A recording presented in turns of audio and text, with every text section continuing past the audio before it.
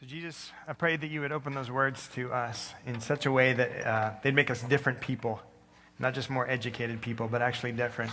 So pray that together in Jesus' name, amen. Well, good morning. Welcome to BELPRES. You've already been welcomed, but I want to welcome you again so that this can be an extra welcoming space. Welcome to those of you who are joining us online. We're so glad that you are here, however you are here. We are in the middle of a series on revival called Revive.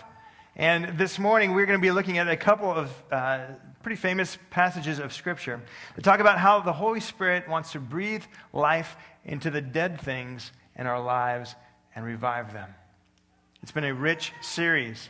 And as we look at these things this morning, one of the things that we discover is that when revival breaks out, as it does in Acts chapter 2, when revival breaks out, people open their lives. People open their homes. People start sharing their stuff as evidence of the Holy Spirit being at work. In other words, when revival breaks out, hospitality breaks out. It's pretty amazing. Recently, I was asked by the executive team here at the church to kind of do some research of how we as a church practice hospitality. And what I found was this: we are a pretty friendly church. We're actually a very friendly church. This has actually been my experience from the beginning when I came here a couple years ago. This is a friendly church. But there are some interesting challenges to the way that our campus is laid out and how our services kind of all overlap, so you're just sort of always passing each other. There's things that can make the experience here challenging. So, for example, I recently took some pictures of how challenging it can be just to find our church. And I've talked to several people who actually commute past BELPRES on Bellevue Way. They've been doing it for years. They had no idea there's a church here. It's kind of nondescript. It's kind of hard to find. So let me just give you some examples. Here's our one of our main entrances. So that's pretty, wow, stunning. I am very compelled to go in there. Fortunately, if you miss that one, you get to make a right on 17th into another, wow, kind of flash, bang. Okay, but if you miss that, you get to make another right turn, and then you get enter on 100th, and that's what it looks like there. So everything about this church just screams, come in.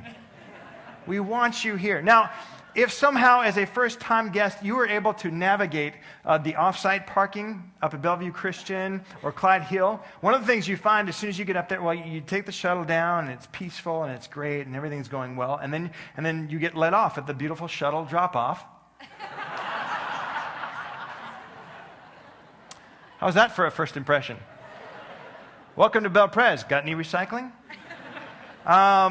So if you get through all that and you've managed to get here and you have children, well, then you've got a whole other level of stuff to navigate. And I see some parents nodding their heads. Yes, you've got to find out where to go with your children, how to get them there, how to check in your children, how to pick up your children and where, because it's different from where you drop them off. And then you've got to learn what paperwork to fill out when your children go missing somewhere in the upper building, because it's just a lot of folks. I'm just kidding, about nobody's missing.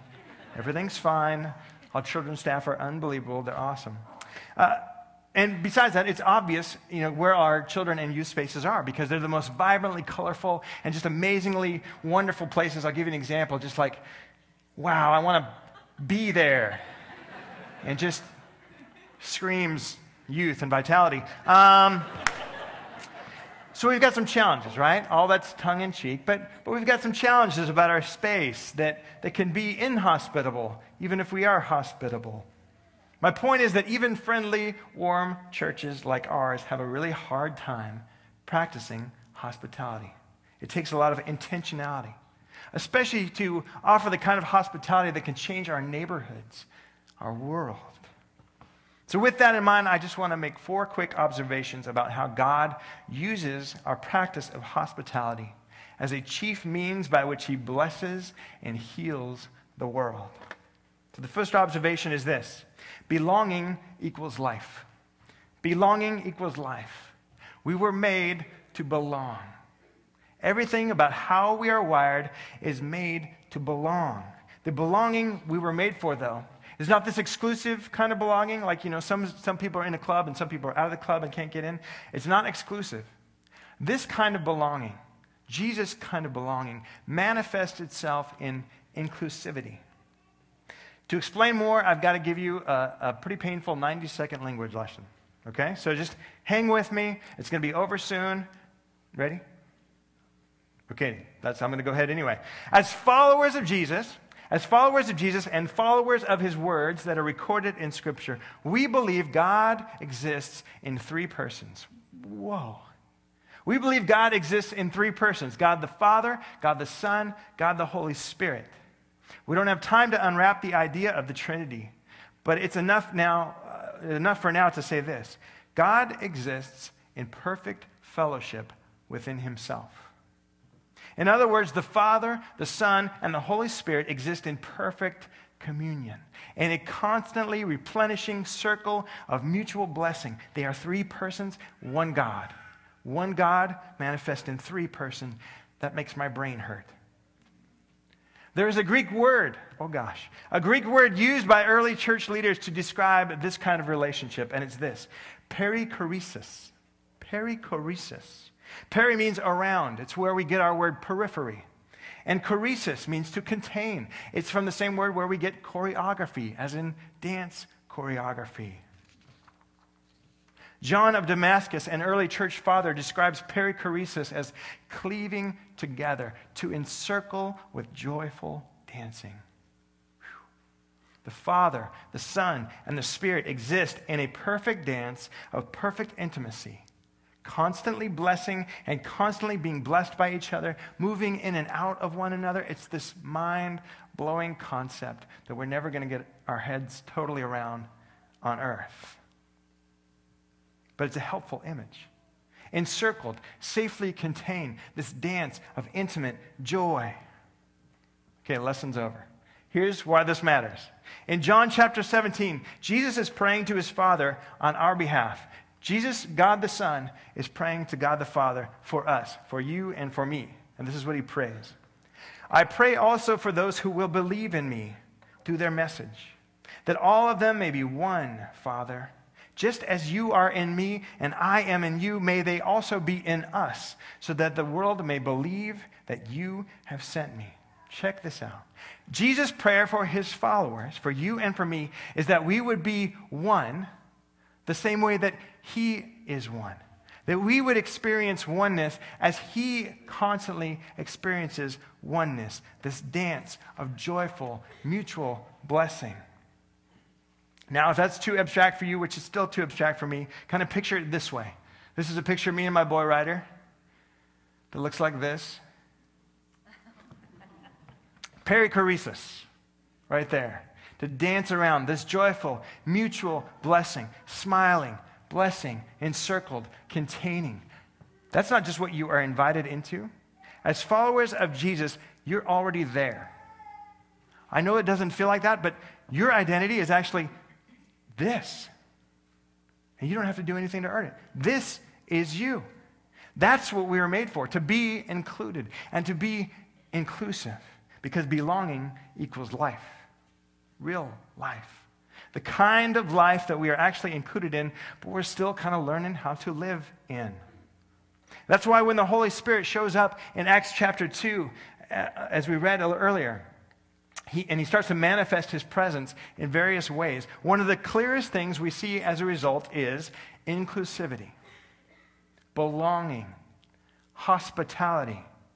Relational intimacy starts to spring up. Enemies get reconciled. Marriages get restored. New friendships come out of nowhere. People begin opening up their lives to one another, their homes, their stuff, in this practice of radical hospitality. And that's what happens when revival comes.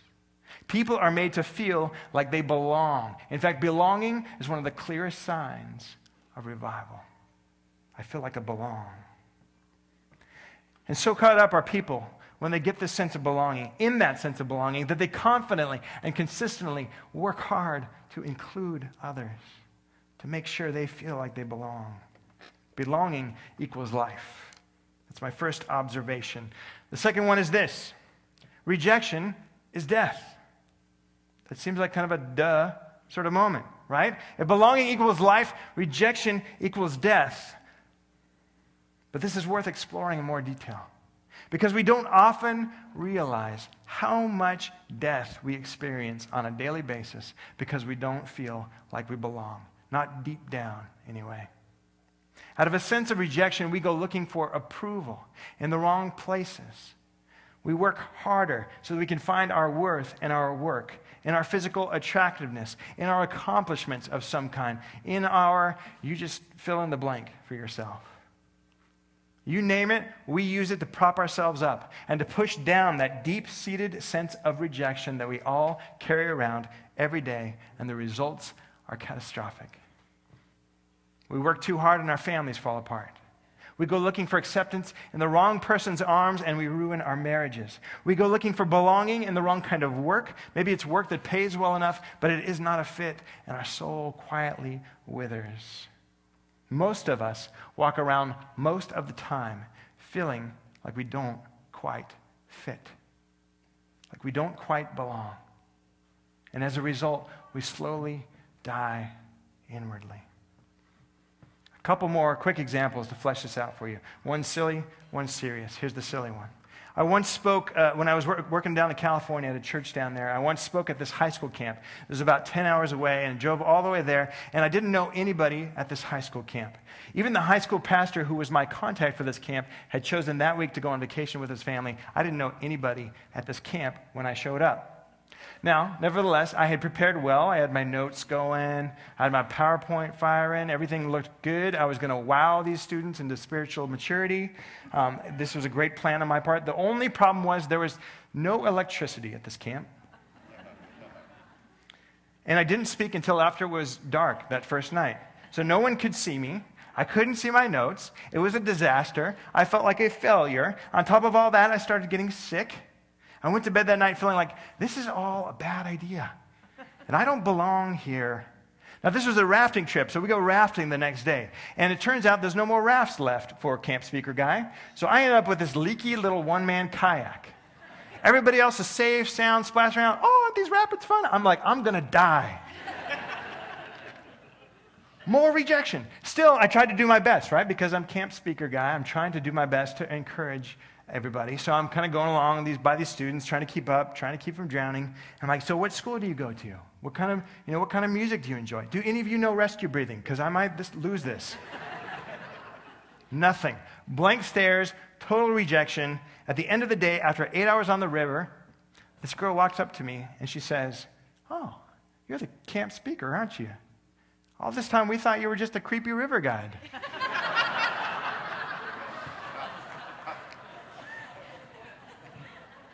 Thanks. Permanent woundedness. Now, when we feel rejected, we make foolish choices. So, long story short, I made a foolish choice in this moment. The next day, when everybody went rafting, I stayed back at camp by myself, totally on my own, stayed back at camp. I collected all my preaching outlines, I put together all my notes, and I wrote them a note that said, hey, you guys seem great, but this just isn't working out. I put the notes underneath the windshield wiper of a church van, I got in my truck, and I drove 10 hours back home. The camp speaker left the camp. Wow. Just a PS to this story. God is good, and he has a sense of humor. So when, 8 years later, I was actually hired by that same church and had to go back to that same camp as a camp speaker, I just assumed God was doing it because he wanted me to not feel rejected by the church that I had snubbed 8 years earlier, the church that goes every year to Happy Camp, California for its rafting trip, the church called First Presbyterian Church of Bellevue. Oh, it's funny. You think it's funny? I had to go back. That's the silly example. A more serious example. Columbine, 1999. Two rejected outsiders manifest their pain of their rejection, the death of their rejection, by bringing death to their classmates, to their teacher. This is often the case in these kind of scenarios. Someone who is not included, and that pain is so intense that it gets manifested in death for others, or maybe suicide, or if it's not one of these physical acts, it's just dying inside. To belong is what we were made for. To be rejected, to fill on the outside, is death. Which is why this third observation is so crucial to our understanding and practice of hospitality, and it's this. Witness equals hospitality. Hospitality equals witness. In the church of my childhood, we often talked about being a good witness. And being a good witness meant that you were living a good life. You weren't cursing, you weren't drinking, you weren't dancing. All the things I now do as an adult, you weren't allowed to do. It also meant that you sort of knew intellectually the facts of your Christian faith and could present them in such a concise and just an amazing way that as soon as you shared that with somebody, they would just convert on the spot. That's what it meant to be a witness as I was growing up. Now, I'm not sure the world ever worked that way, that you could just argue somebody in. For some folks, that does work. But in our world that is saturated, it's totally saturated with marketing and advertisement, nobody cares much anymore about how articulate your arguments are for your faith. Yes, it's still important to understand what you believe, but unless what you believe permeates every little part of your lifestyle in a way that makes it better, nobody cares. Let me unpack that just a little bit more. If you are a witness to something good, all you're doing is you're sharing that something good with somebody. You're saying, I got a new job. Or as it is in my Facebook feed right now, it's just Giants, San Francisco Giants. None of you care, I know, but that's where I used to live. Thank you. I see that hand. I like what one of my Facebook friends put on her profile under religious preferences. She wrote this: if I find the best chocolate chip cookies in the world, I'm going to tell you about it. To be a witness is simply to tell the good news you've personally experienced, not in order to convert somebody, but because you can't help it. You just found the best chocolate chip cookies in the world, and you got to try these. The Message paraphrase of Matthew chapter 5, which we read earlier, puts the experience this way: keep open house. Be generous with your lives. By opening up to others, you'll prompt people to open up with God, this generous Father in heaven. A big problem on our part is that many of us, if not most of us, have not experienced much of that joyful dance ourselves. So we're kind of talking about stuff we haven't even experienced necessarily. We kind of share our faith out of obligation. I should tell people about Jesus. He loves them after all. I'm not sure about for me, but he loves you. When conversion is our primary goal, the emphasis falls on our sales pitch, on the cleverness of our marketing, on the excitement of our new program. But when being open about the joy we've experienced, these chocolate chip cookies, Jesus.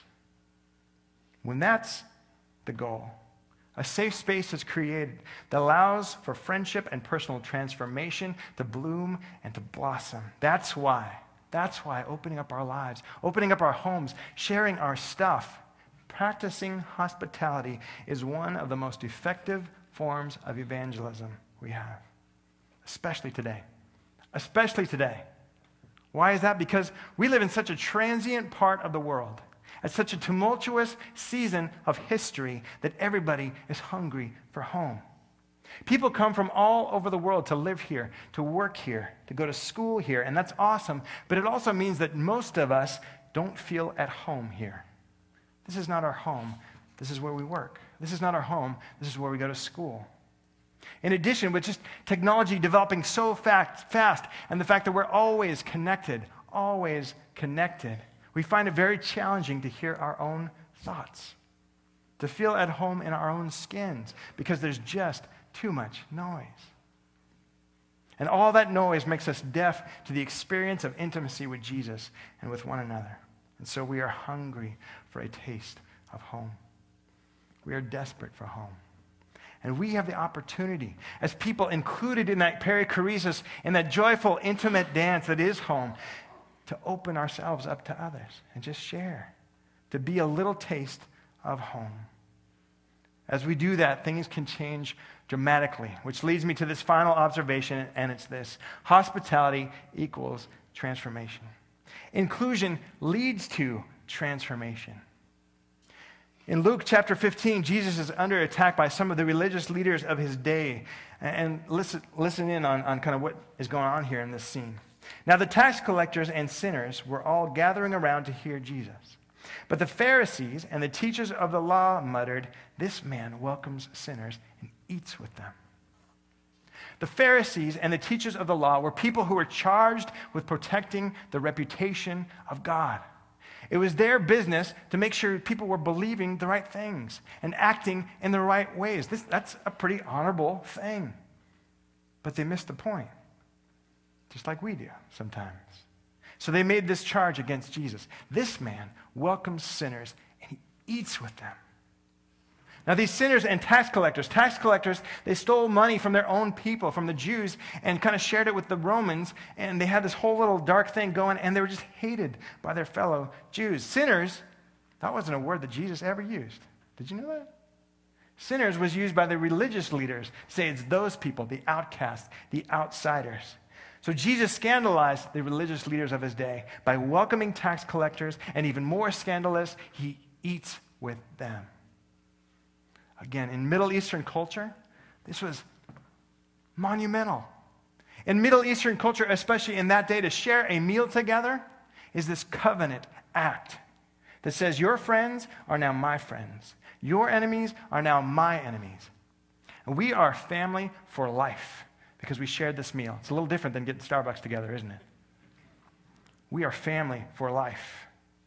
So when Jesus welcomes sinners and tax collectors and eats with them, the religious leaders feel he is shaming the reputation of God. God would never do that. Eventually, their charge turns into a death sentence on the cross. But here's what's amazing.